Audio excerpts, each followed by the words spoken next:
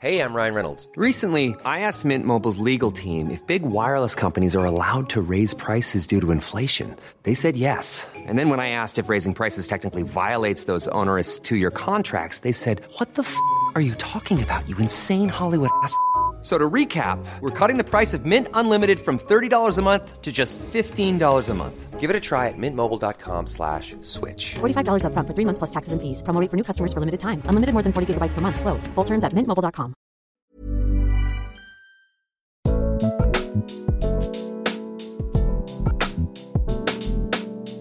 Hello and welcome to Changes. Hello folks, it's Annie McManus here. Hope you're doing good. My big change this week is I have a tiny little kitten curled up by my feet. I never really thought I'd be into cats. I don't know why. I was always thought I was a dog gal. But yeah, since getting this kitten, I'm really understanding the pull of having a cat. And if you listen to the episode with Gabor Mate, you will have heard me complaining about rattling around the house all day on my own. And this cat has really helped with that, I have to say. It's just lovely to have another sentient being around just to talk to.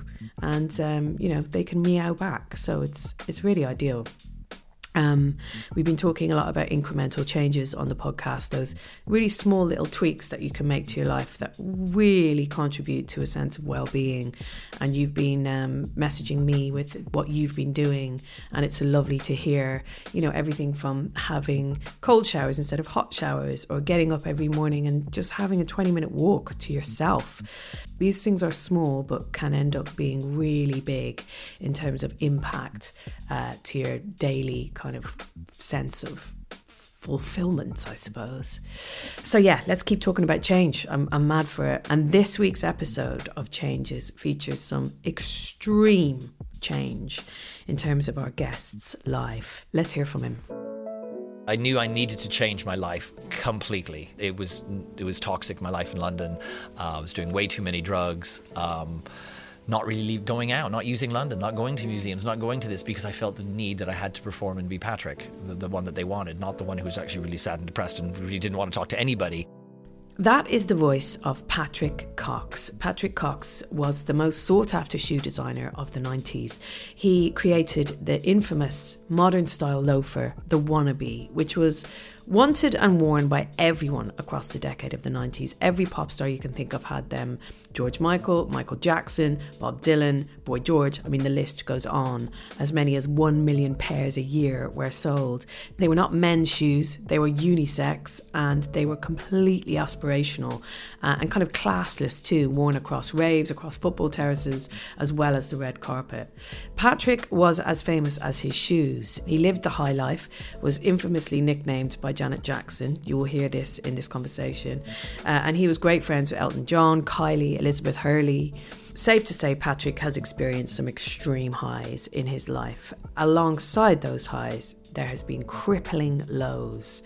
Patrick now lives in Ibiza, and he is a disciple and facilitator of a psychedelic called Toad. That comes from the venom of a specific type of toad that I think originates in Mexico. So his life has changed dramatically since the 90s, and I wanted to hear all about it. So I was in Ibiza last month doing some DJing, and I called by his beautiful villa and sat on his terrace amongst the wind chimes and the birds and spoke to Patrick about his life changes, including his latest experience with the toad poison. Now, I should, of course, say that this is not an endorsement in any way of Toad, but purely a sharing of Patrick's personal experience. I was tempted to ask him if he had any, but I did have a corporate gig that night for a management consultancy firm at Ushuaia, and I didn't think it was probably a good idea to rock up there a little bit loose from this toad. But no, in all seriousness, I was fascinated to hear about everything. So, how and why does a man go from being an A-list shoe designer with the most bonkers celebrity stories to working with psychedelics in Ibiza? Let's find out. Well, Patrick Cox, hello, welcome, and thank you for being on Changes. Thank you, and welcome to my home in Ibiza. It's so beautiful. It's going to be very hard to keep my eyes on you and not on the just overwhelmingly beautiful view of the pool and then just the hills stretching into the distance. It's beautiful. It's lovely to be here. Thank you. So let's start, if you don't mind, with the childhood change. Sure. Okay. Tell me about the move and also the moves. Well, I'll lead up to the move, the big move. But Please. I'm born in Western Canada, Edmonton, Alberta, 1963. In 1965, my parents moved us, my real brother, my mum, my dad, to Lagos, Nigeria. My dad worked for the Canadian International Development Association, CIDA. So we weren't diplomats, but it was such a small international community way back then. So we were in the diplomatic community, but we weren't diplomats. We lived there 2 years. The Biafran War broke out. Right. Essentially, millions died. Can you remember anything from this time? Being like... I mean, you know... It's normal It's your life. reality. Yeah, You know, I remember, we didn't really have TV and things like that back then, so I remember going to the British ambassador's house to watch Batman every Saturday and, having English things, and then going to the American ambassador's house and having hamburgers, and, it was a very small little community sort of thing. When war broke out, did you leave then? We didn't leave for a long time, Yeah. but the people who worked for us were all Igbo, which was the tribe that was fighting the Yoruba, and they all had to leave, and then my mom just said, we got to go. This isn't a place to raise kids. The machine guns at night, whatever. This is not a place to raise kids. So then we moved to Chad. So out of the frying pan, literally into the fire. Moved to the middle of the Sahara Desert. We lived there a year, kind of as wards of the state. Right. Like this was the president's house, and this was the préfet's house, which is like a prime minister next to it, and this was our house. Wow. We were just, Yeah. our whole garden, our whole yard was sand. The servants grew peanuts because that was the only thing that grew in the actual sand. There was a river at the end of the road, and we learned the rule: don't go out at night, because if you get between the water and a hippo, you're dead, sort of thing. So there were hippos and crocodiles coming out of the river at night.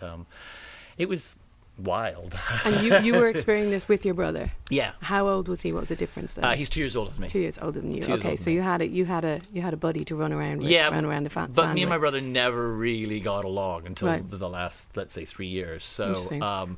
it wasn't really the dynamic you'd hope for. Yeah. And what kind of people were your parents? So, if you look at my mum and dad's wedding picture from 1959, Yeah. she's like something out of like the 50s. She's got cat's eye glasses, got like a prom dress on. So we a know where you bouffant got your hair. fashion credentials from. Yeah. And my dad, he was from the East End of London. He moved to Canada, met my mum. Yeah. So he looks like someone out of the Beatles. He's got this skinny little suit, skinny little tie, and just looks so English next to my like prom queen mum sort of thing. Yeah.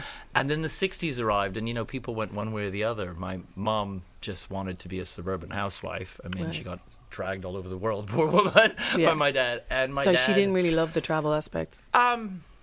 She was still in love with her husband, and she loved her children, so she was doing what she Yeah. could do, but it's a lot to It's a throw lot to someone ask. into that. Because he's going to work. Yeah. She's the one at home. So she's at home Yeah. dealing with everything, Yeah, And yeah. then, in Chad, she didn't speak French, so that was a problem already.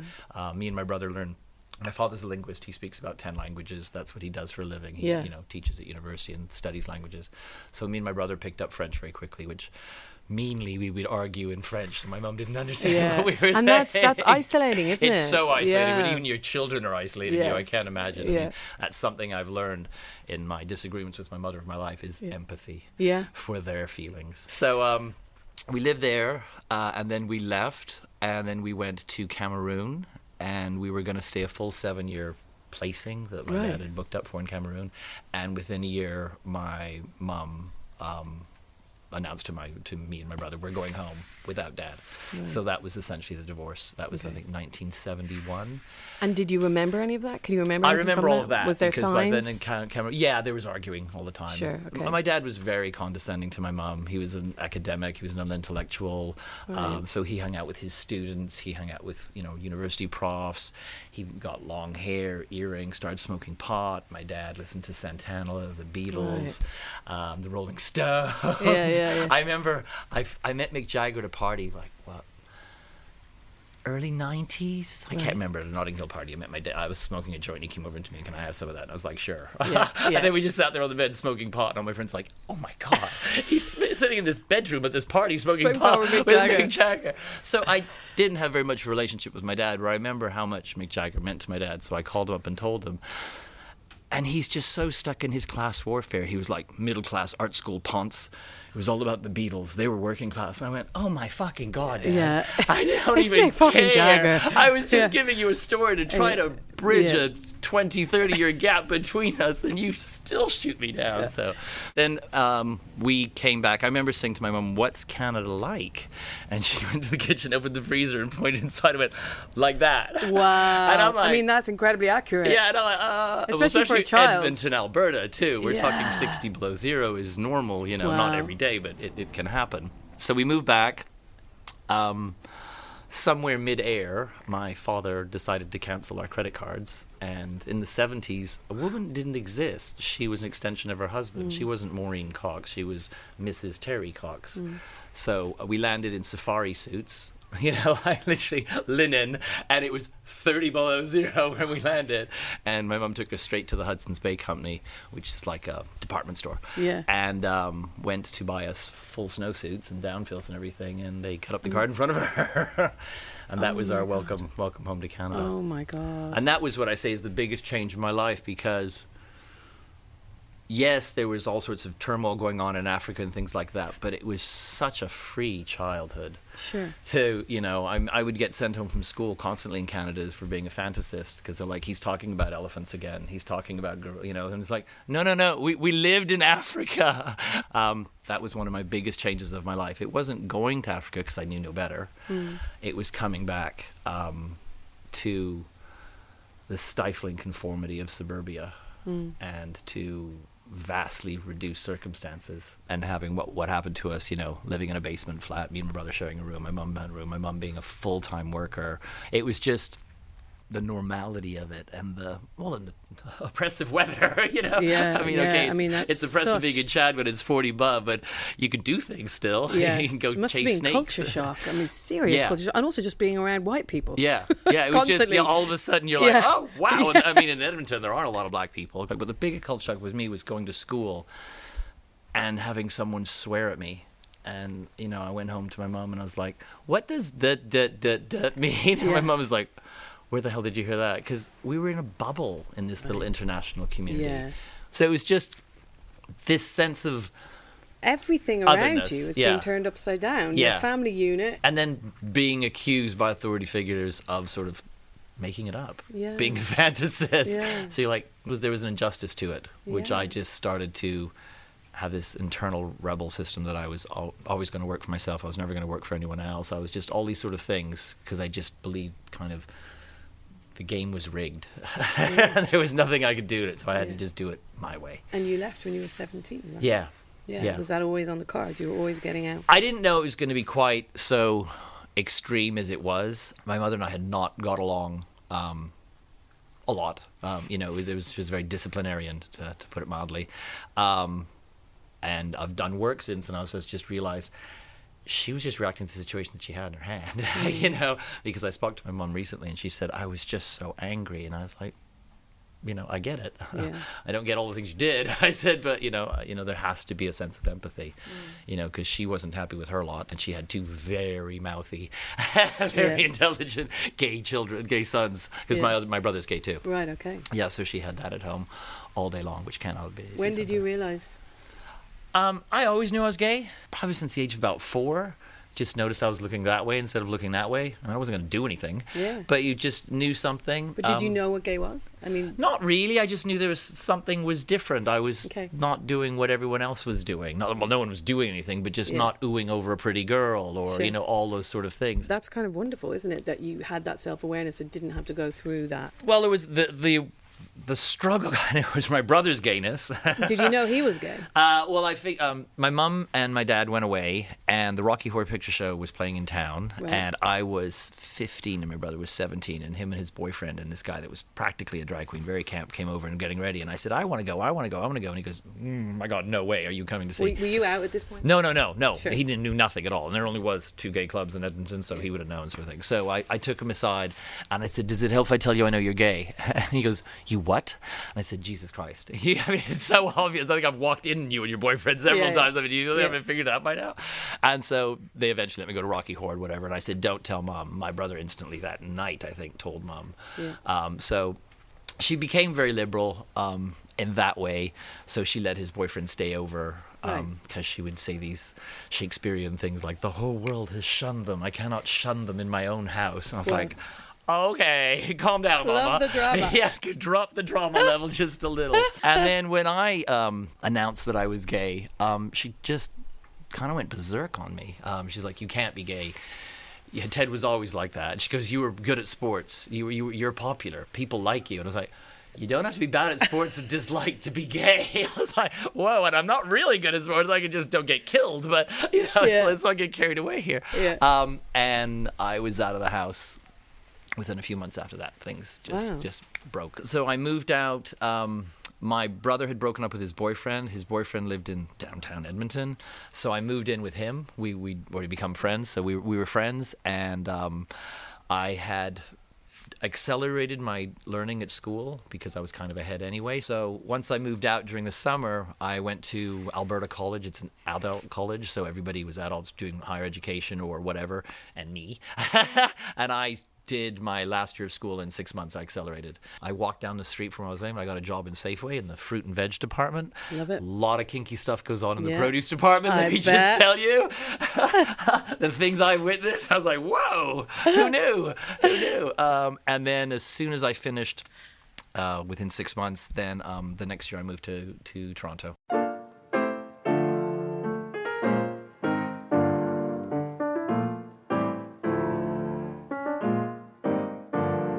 So your second change, of which there's 2 parts, and we're going to focus on part 1 now. Tell me about this big change that happened to you with regards to shoes. To shoes. Okay. So I knew nothing about fashion. I mean, when I finally eventually arrived to Europe and met people like a John Galliano or something like that, I was like, what are they talking about?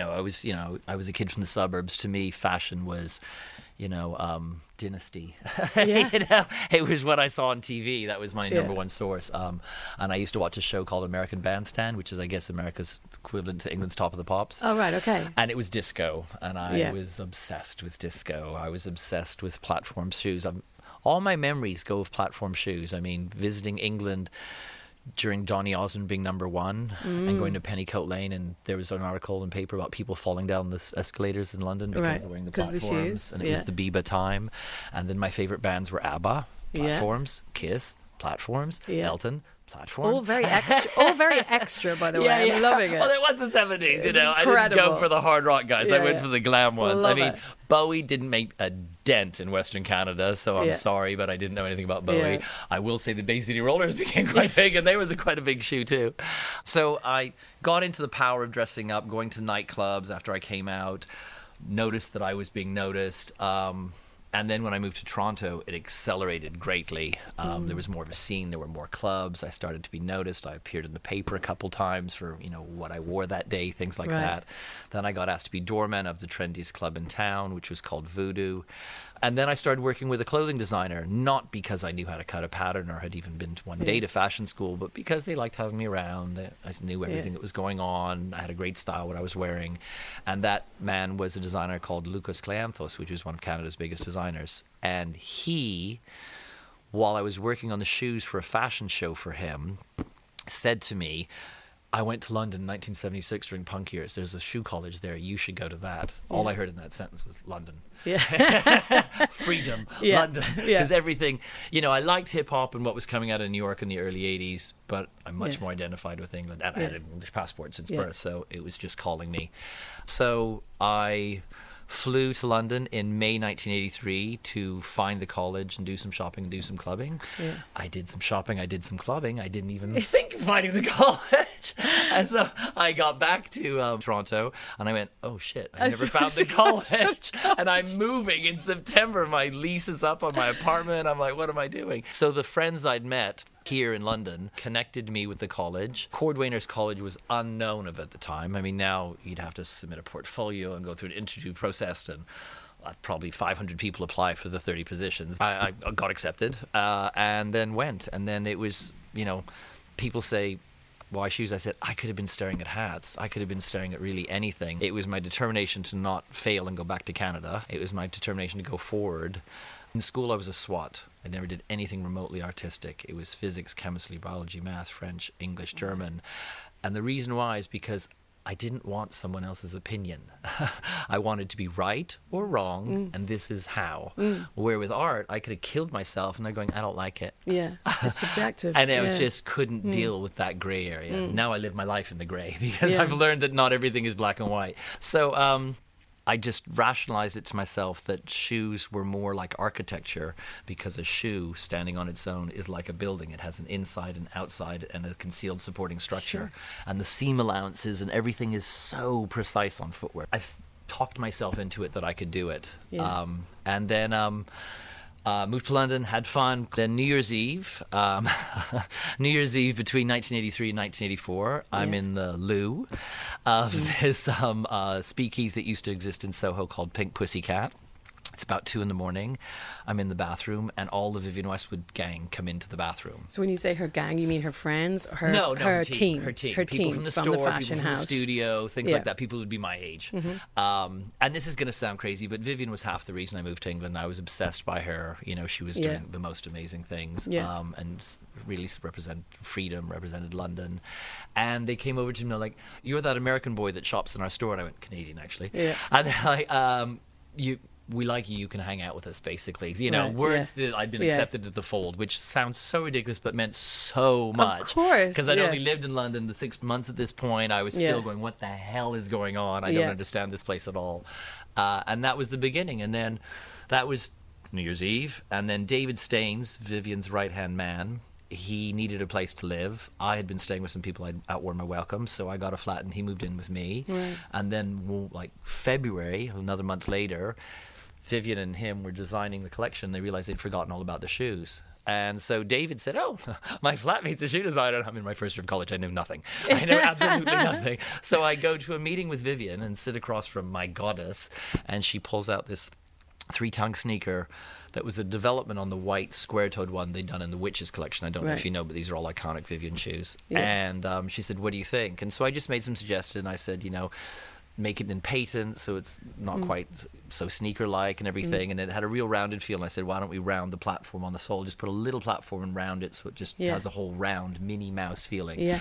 I did not know that she was working on the Mini Crini collection. At the time. It was all rounds and polka dots and round shapes and everything. So that went down really well. And that was the beginning of doing that. Vivienne had no money. I worked at the store at the time. We could only take cash because we had no credit cards. Yeah. We had to follow the clients around with candles because there was no electricity. She was literally, there was nothing going on at that point. So I organized getting the shoes done. In the meantime, while doing what Vivienne asked for, I'd gone and done something of my own accord. So I designed this. It had about a 4-inch platform, gold knotted sandal. It was a cross between like Ferragamo and Minnie Mouse sort of thing. And I'd made 3 pairs of my own accord. Yeah. And so as I'm unpacking the shoes in Vivienne's hotel room and they're going through everything, I pulled out these. And, I just waited quiet and she looked at them and she went, ugh. Platforms, how 70s, which has come back to haunt her. Yeah. She said, pretty well platforms ever since. But at the time, she was not ready for it. So did the shoes for the show. The show is mega late. It's 2 hours late. People are walking out, bedding backstage and everything. And they were still styling the show, and so they just threw all the clothes and all the shoes in the middle of the room after doing one outfit for each model. And they said, when you come off the runway, just throw yourself in the pile, get something, and get back out there. Someone, not me, threw the gold platforms into the pile. So the gold platforms, the girls loved them, the models did, of course. So they ended up going out way more than 3 times, even though there only were 3 pairs. Right. And that was kind of the start of everything. Wow. In the audience was John Flett, John Galliano, all the next wave of British designers, and I kind of became the go-to shoe guy of British Fashion Week for the 80s. But of course you are known most well for the Wannabe. For the Wannabe loafer. Now, you have described the success of that Wannabe loafer as the perfect storm. In an interview that I read, and I wondered maybe you could talk me through the factors that contributed to Wannabe being as big as it was, in your opinion.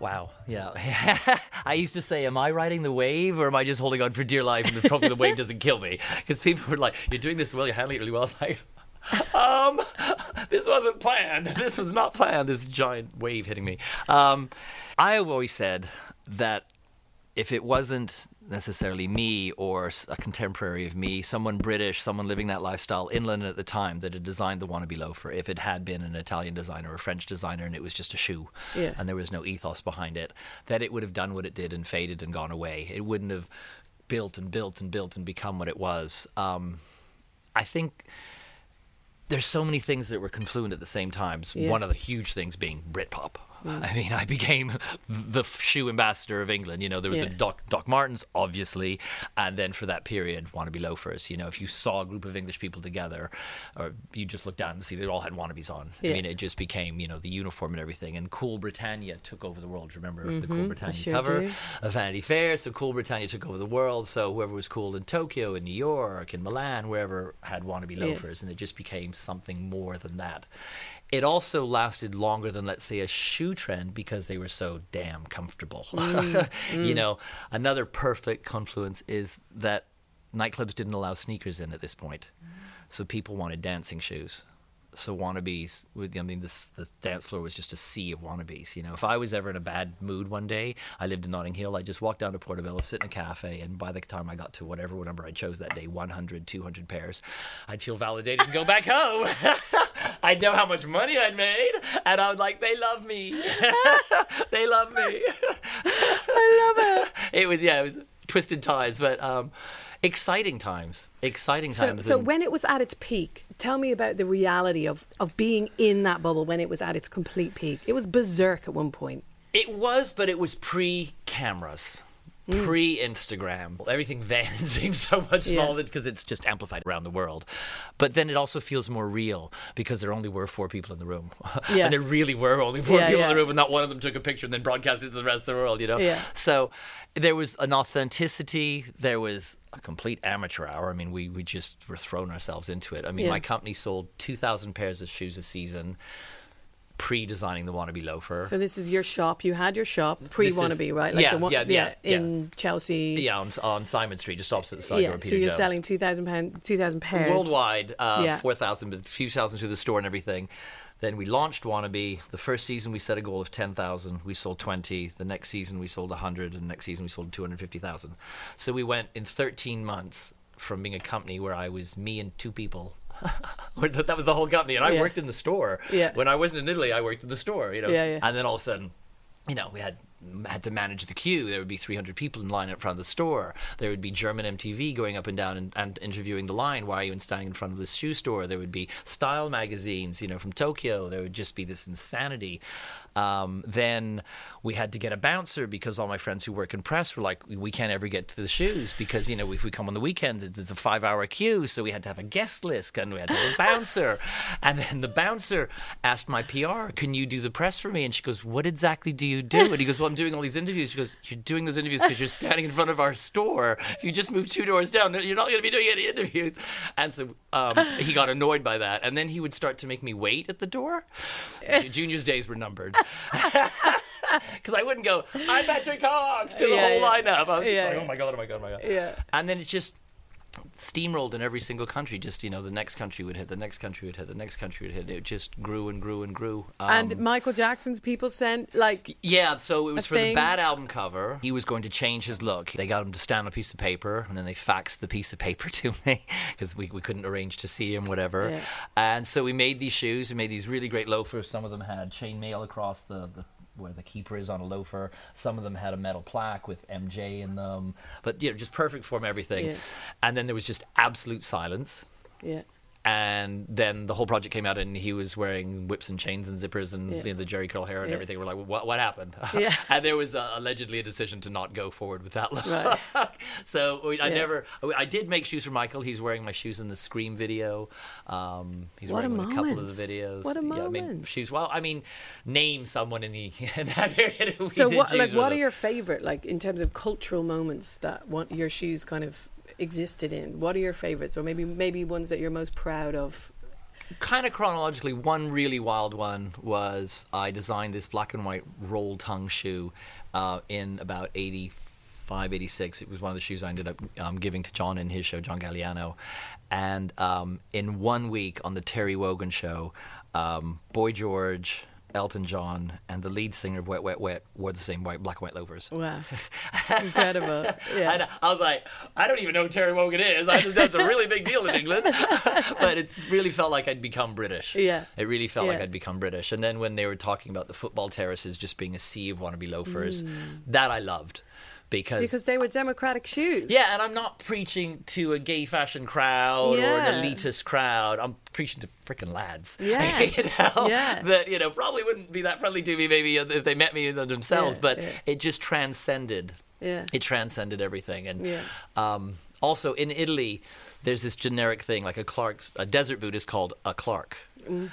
Chelsea boot is called a Beatles because it was associated with the Beatles. So I wanted a wannabe or a vanabe, as they would say in Italy, to just become, that's a high-cut, square-toed loafer, da-da-da-da. So that's what I was aiming for, generic ubiquitous.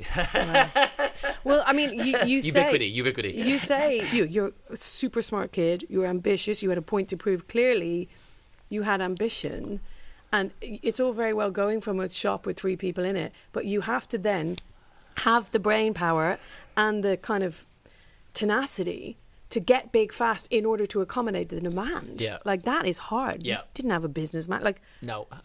you had to expand. You had to find a factory. You had to, Yeah. Right? Yeah, and we worked constantly. I mean, I was in Italy Monday to Friday for 20 years. Wow. I dream in Italian still because there was a period of my life where I spoke obviously way more Italian than I did English. I only spoke English when I called back to London to check on things were going, but my day-to-day life was in Italian. And then if I wasn't in Italy Monday to Friday, then in 1 week I would probably do 2 days in Tokyo, 24 hours in New York, 1 day in Paris, and 2 days in London, and then get back to Italy.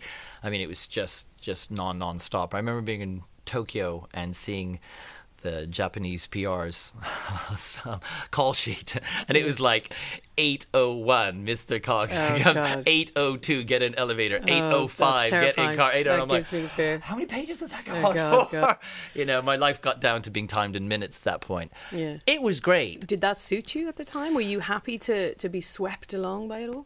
It was a way of feeding. I say the demon, but it appeased my insecurities. Yeah. Because continually during all of this, I had, imposter syndrome. The entire time they're going to figure out I don't know anything. Yeah, they're going to figure out I don't know. I mean, you're selling millions of pairs, whatever. They're going to figure it out. They're going to figure it out. They're going to figure it out. So the whole time I had that, but it appeased that need to be loved, that need to feel safe, that need to belong. So I made my company. And the fashion world, not a great world to make it the be-all and end-all of your life. But I made that, very much my family. Yeah. And like beyond work, which I can't imagine there was much time for, I can imagine you were invited to every single party in town and like social opportunities were Party Pat. Party Pat, So how do you feel about Party Pat now looking back? It was great. We just have to say that Janet Jackson is the one who christened you, Party Pat. It's very important for people to know that. Yes, I was at an Oscar party, one of the very first Elton Oscar parties that I went to. So this is like 97, 98, whatever.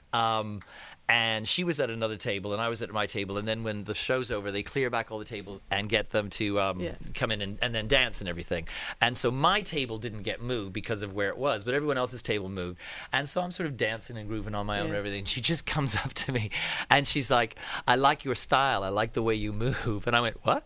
And she was with Jam and Lewis. Yeah. And my table was there, and it was empty because everyone had got up and everything. I said, come sit down and join me. And so she came and sat and joined me, and then all these other people, because it's Janet Jackson, came up and started to hang out and everything. Lisa Marie Presley, all these sort of people. And then she just said, I'm going to call you Party Pat. She goes, wherever you go, there's a party. Oh my God. And that was it. And I love Janet. What so a that day. was a big moment. Yeah. I mean, there's all sorts of crazy celebrity moments. I mean, I had an amazing time until it wasn't.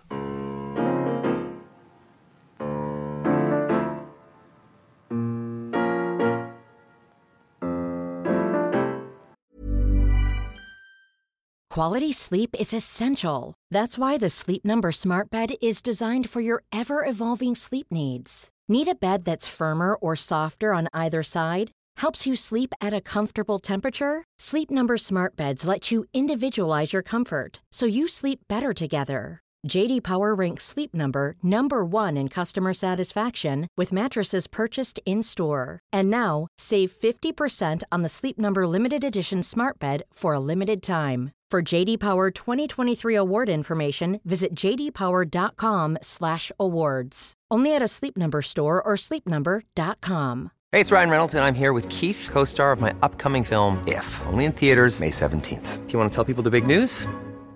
All right, I'll do it. Sign up now and you'll get unlimited for $15 a month and 6 months of Paramount Plus Essential Plan on us. mintmobile.com/switch. Upfront payment of $45 equivalent to $15 per month. Unlimited over 40 gigabytes per month. Face lower speeds. Videos at 480p. Active Mint customers by 531.24 get 6 months of Paramount Plus Essential Plan. Auto renews after 6 months. Offer ends May 31st, 2024. Separate Paramount Plus registration required. Terms and conditions apply if rated PG. When did it stop feeling good? Can you remember? Was there a point? Yeah, first of all, business decisions. So it's the late 90s. We're opening 1 or 2 stores a year, and then these fashion supergroups arrive out of nowhere. The Gucci group, the Prada group, the Louis Vuitton group. And instead of your competition being one designer who has certain access to this, then you've got a group that has access to finance, to banking, to property, to all the rest of it sort of thing. And then the playing field change. So then all of a sudden, you know, Prada and people like that were opening 20 stores a year as opposed to me opening 1 store a year. So I didn't even have an overdraft at the bank at this period. Yeah. My company just functioned and we had money in the bank and we did things. We had no access to financing, leveraging, anything of the sort. And everyone's like, you need to get an investor, you need to get an investor, you need to get an investor. And the first set that got involved, the day before we did the deal, the guy called me up and he goes, I'm not investing in you. I've created a vehicle and I'm bringing 4 friends along for the ride. I went, what the fuck does that mean? Are you investing or not? He goes, yes, but it's going to be a limited company. That made a really big difference. Yeah. And then after about a year and a half, the head of them, the guy that had brought the 4 friends along, he said, we're not really contributing, are we? And I was like, no, not really. And he goes, should we exit? And I was like, that'd be helpful. And so instead of wanting an investor, all of a sudden we needed an investor because we had to replace an investor. My shotgun wedding got kind of thrown into bed with this Chinese businessman, and that was pretty well close to the end. Right. Very, very, very quickly made everything unworkable. Right. And I got hit by a car. Oh no. February 2nd, 8:45 in the morning. I lived in Little Venice at that point, and the roundabout on the flyover. Yeah, I know got it. hit by a guy in a white van and went full speed into a brick wall.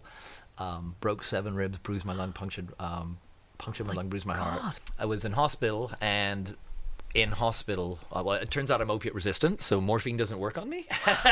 We found that out in the hospital because I was in the ICU and I was screaming and screaming and screaming. And this nurse comes over and she goes, why don't you shut up? And I went, I'm in so much pain. She goes, you've had more morphine than the whole ward. You've had enough to kill an elephant. And I said, well, then maybe something's not working. And bless her, the number 1 pain specialist in England practices out of St. Mary's Paddington. So he came down and did some tests on me. He goes, oh, yes, well, congratulations, you're opiate resistant. I was like, great, give me the good stuff. He goes, the bad news is there is nothing There's else. no good stuff. There is no good stuff. So they put an epidural into my spine. Yeah. And I stayed in the hospital for a month. Couldn't go home with an epidural in your spine, obviously, but at least I wasn't in pain anymore. Yeah. And then when I got back to work, after being in hospital, everything was bad news. The staff were quitting. The factories were in uproar. The magazines were suing. I mean, everything was mad. And I left. I said, I'm done. Wow. Yep. And that must have been quite the shift in terms of... Well, that was my, Because losing your identity, you lose your name. That's what I mean. So your Literally. name is your name is your work, which is your identity, which is your success, which is, I mean, it's all so enmeshed. Yeah. And just, everything went through the company because I was constantly working. So, I constantly, not what I did in London, but, I was constantly traveling and everything was company. And we'd erected these beautiful walls all around the company to protect me forever. And then I found myself on the outside of the walls that I'd erected and no way back in. Wow. I'm like, oh. How old were you when this happened? 44. Right. Okay. 44, yeah. Okay. And then everything changed. Then I basically had a bit of a nervous breakdown. I became completely agoraphobic. I had a 4-story house in Little Venice, and I couldn't leave 1 floor for about a month. Luckily, there was a bathroom on that floor, but the kitchen wasn't on that floor. Right. My long-suffering, wonderful PA Anita would come over and bring food up to that floor and, say, you're going to come downstairs today, you're going to come outside. And then she got me to go see a therapist, and I was like hanging on to the lamppost after getting out of the taxi, just trying to deal with the open road. And it was new to me because I'd never experienced that. I would always said to the people, just get over it. How could this really be affecting you? But it really was a huge struggle. I mean, just huge. And then just obviously just continual suicide ideation, thoughts. Yeah. It's like this, my good years are behind me. This, it's not going to get any better. It's only going to get worse. All of that sort of stuff. And then I ended up going to the Hoffman. Right. Have you heard of the Hoffman? I've heard it's a rehabilitation place. Yeah, it's an 8-day intensive psychodrama. It's all about stopping intergenerational pain. Yeah. And I mean, I just think Breaking everybody should have it before they have a kid, because Yeah. there's so much stuff we're doing that we don't even realize. Totally. I don't have a kid, but there's patterns that are there, Yeah. and you can change them. Yeah. You can really change them. And that was my first touch of the gray area.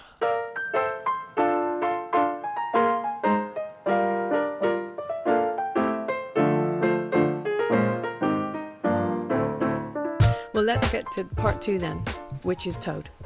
And I'd never heard of it before I read this article that you did at The Guardian. So, and I can imagine it would be new to the majority of our listeners. 99.9999% of the world, yeah. So tell us how you came about it. When did you learn about it? Tell me everything. Okay, so toad is what it is. It's a toad. Unlike you might see in movies or cartoons, no one is licking any toads. That is not how it is done. It is a land toad. It's the biggest land toad in the Americas, and it has glands on its body, on its shoulders, and on its forearms, and on its neck, and these glands release a toxin. In this toxin is the chemical 5-MeO-DMT, which is deemed the Mount Everest of psychedelics. It's the most psychedelic substance known to man. To call it a psychedelic is probably a misnomer. The term psychedelic has so much baggage, first of all, because of the 60s and everything like that. Sure. And psychedelic implies visions and psychedelic colors and shapes, your classic acid trip, your classic mushroom trip, things like that. Toad, I prefer the term entheogen, which reveals the God within. It's sacred. I can't believe I'm using these words, but they're words that I use now. I'm born atheist, using the word sacred, but there's a divinity to this compound. And you smoke the medicine in a ceremony situation. You accelerate. It's like being strapped to the outside of a rocket ship, let's say. You accelerate to a point of full expansion. And then at that point, it's called a near-death experience, an ego death. You don't physically die. Your heart doesn't die, but your sense of self ceases to exist. So like a drop of water being dropped in the ocean, you, at this moment where you expand to such a great amount, you become one with everything, and there is no more you. So there is no any other experience. There's the observer and the subject. With this, there is no more observer-subject. You are everything. You are one. Sounds insane to explain, I know. And sometimes I think, what is coming out of my mouth? But I've been there. I've done it, over 100 times, whatever. I now work with it.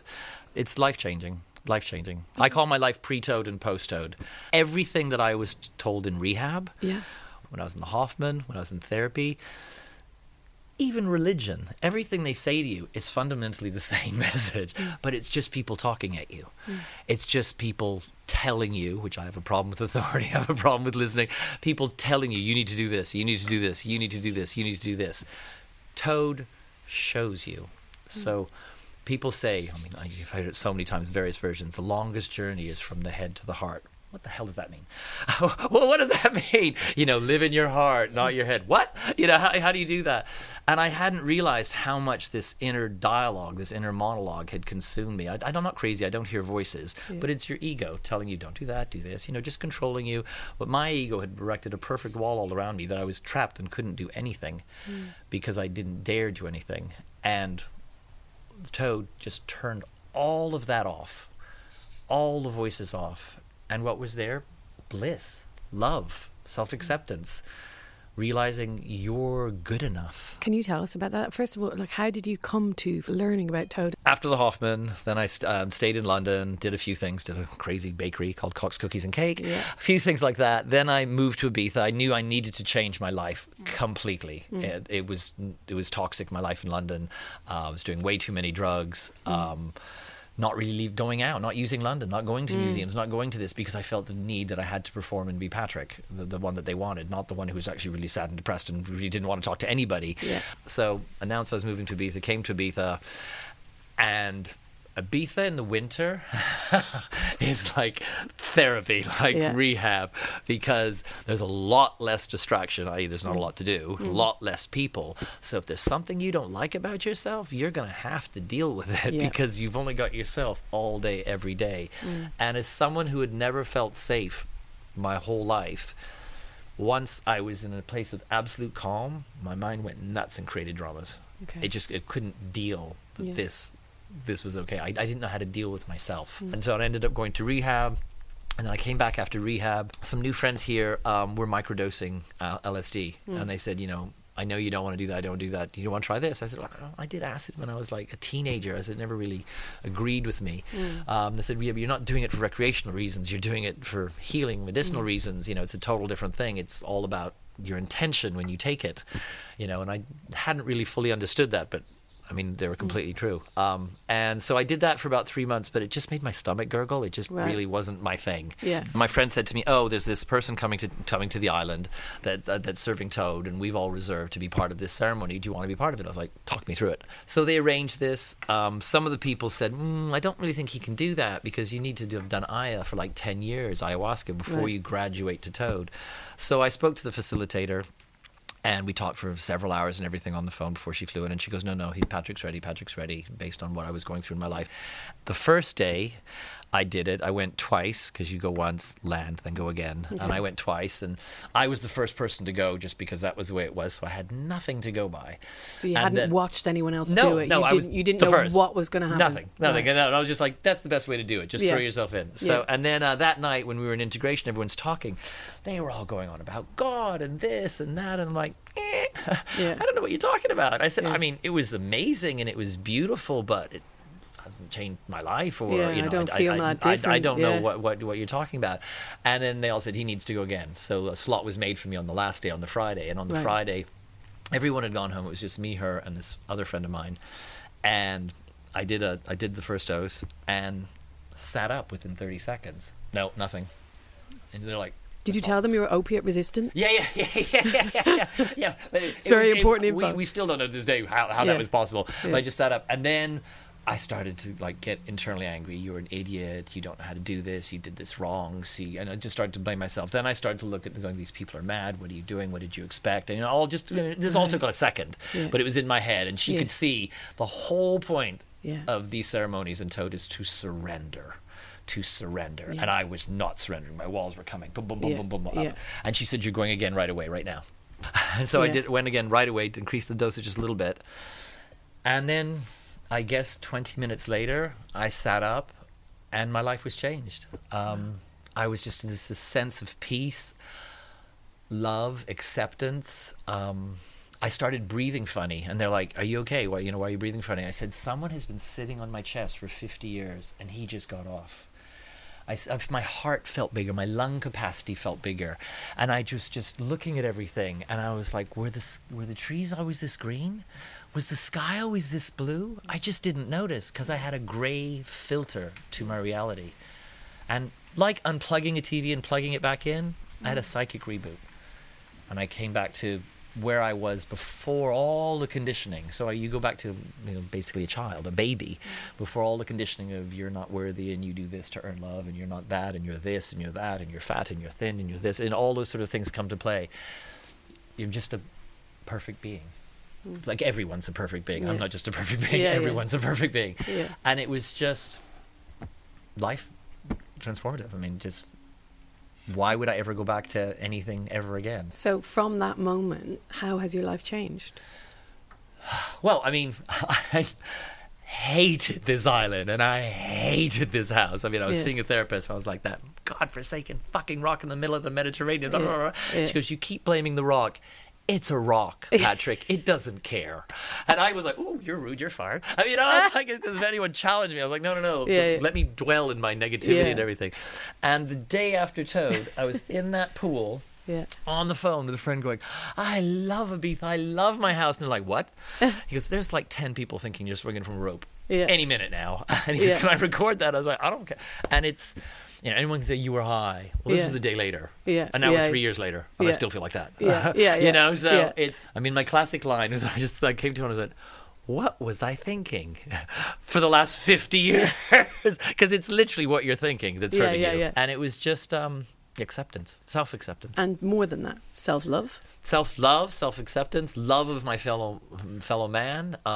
Has it changed your relationships with your family at all? Yeah, completely. Really? I mean, my mum and now, we speak probably 3 times a week. We speak all the time. And you didn't previously? No, we'd have, you know, we'd spoke. You know, we got up to, let's say, like once every couple of weeks now. But there was always a little bit of a strained edge to it and everything. And now I'm just like, I love you. My dad, I wrote an email to at Christmas. That's the first time I've had any contact with him in a decade or something like that. My older gay brother, I got in contact with him in January.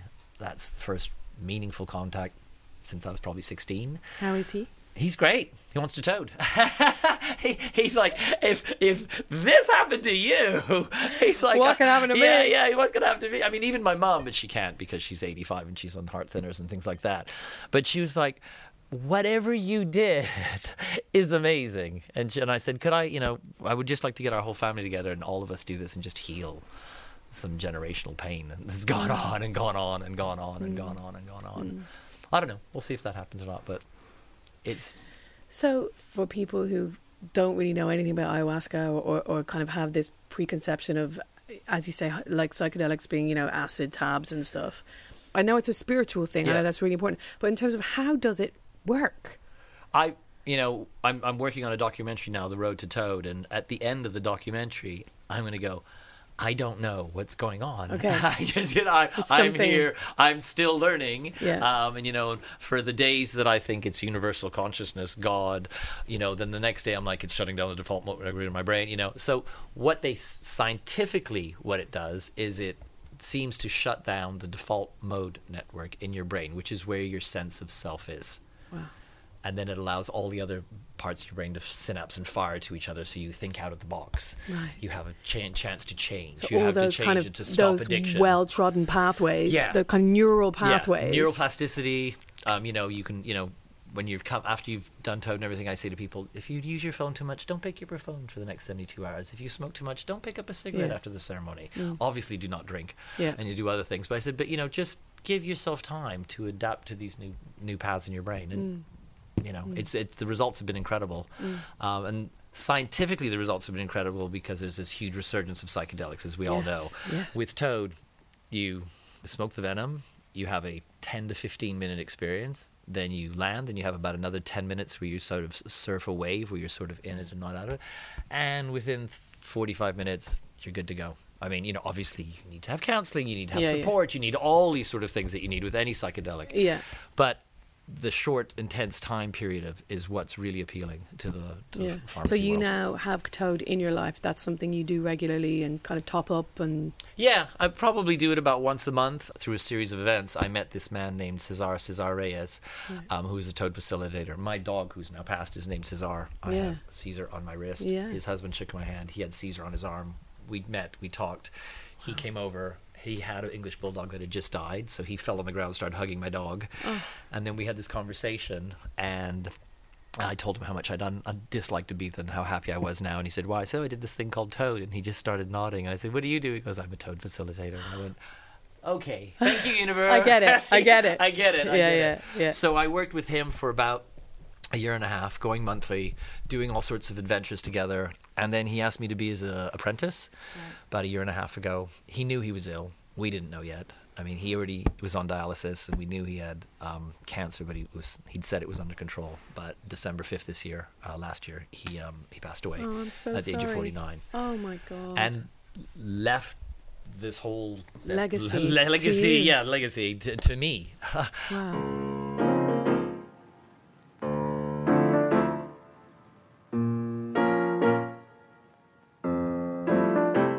Patrick, what do you want to do with this next phase of your life?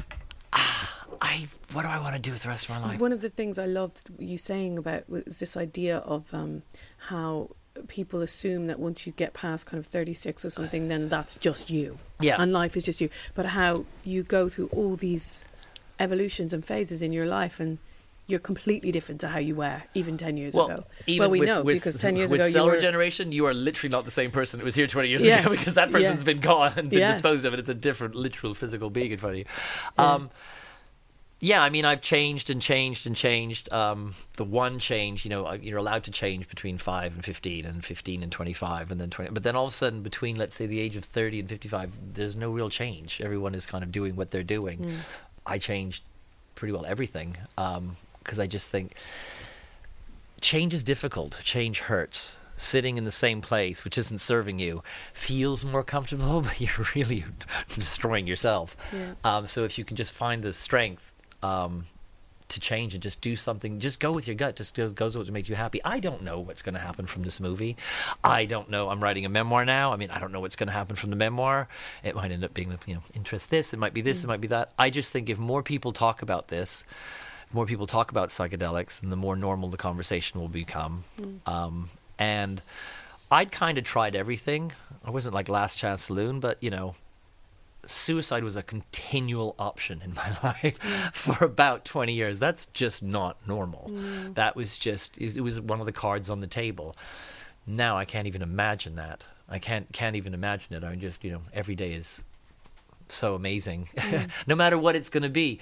But my parameters have changed, because before my success was measured on popularity, finance, press, all of those sort of things. Now I sit here alone in silence with my dog most of the time, and I'm having a great time. I'm having an absolutely great time.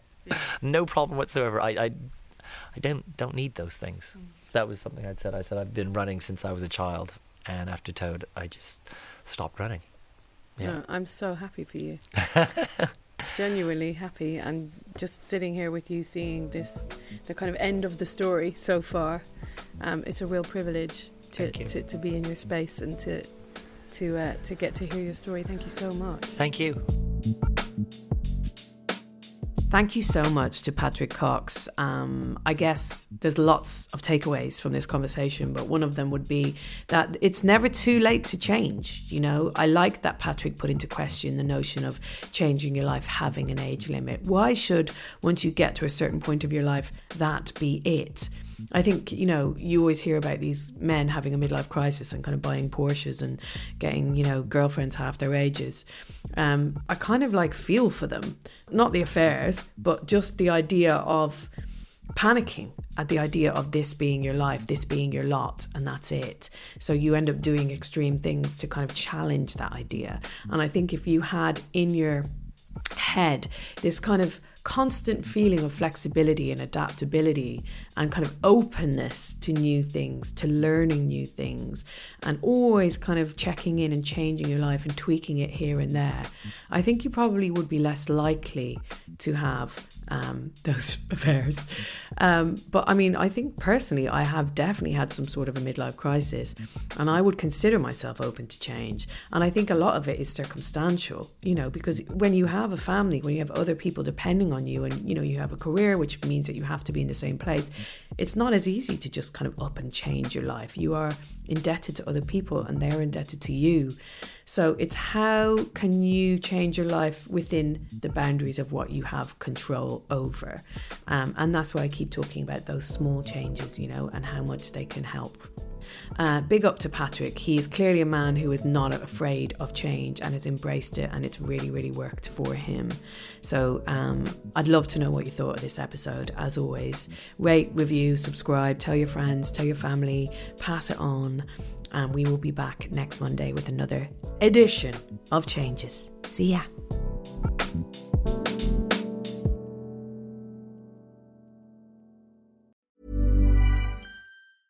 Even when we're on a budget, we still deserve nice things.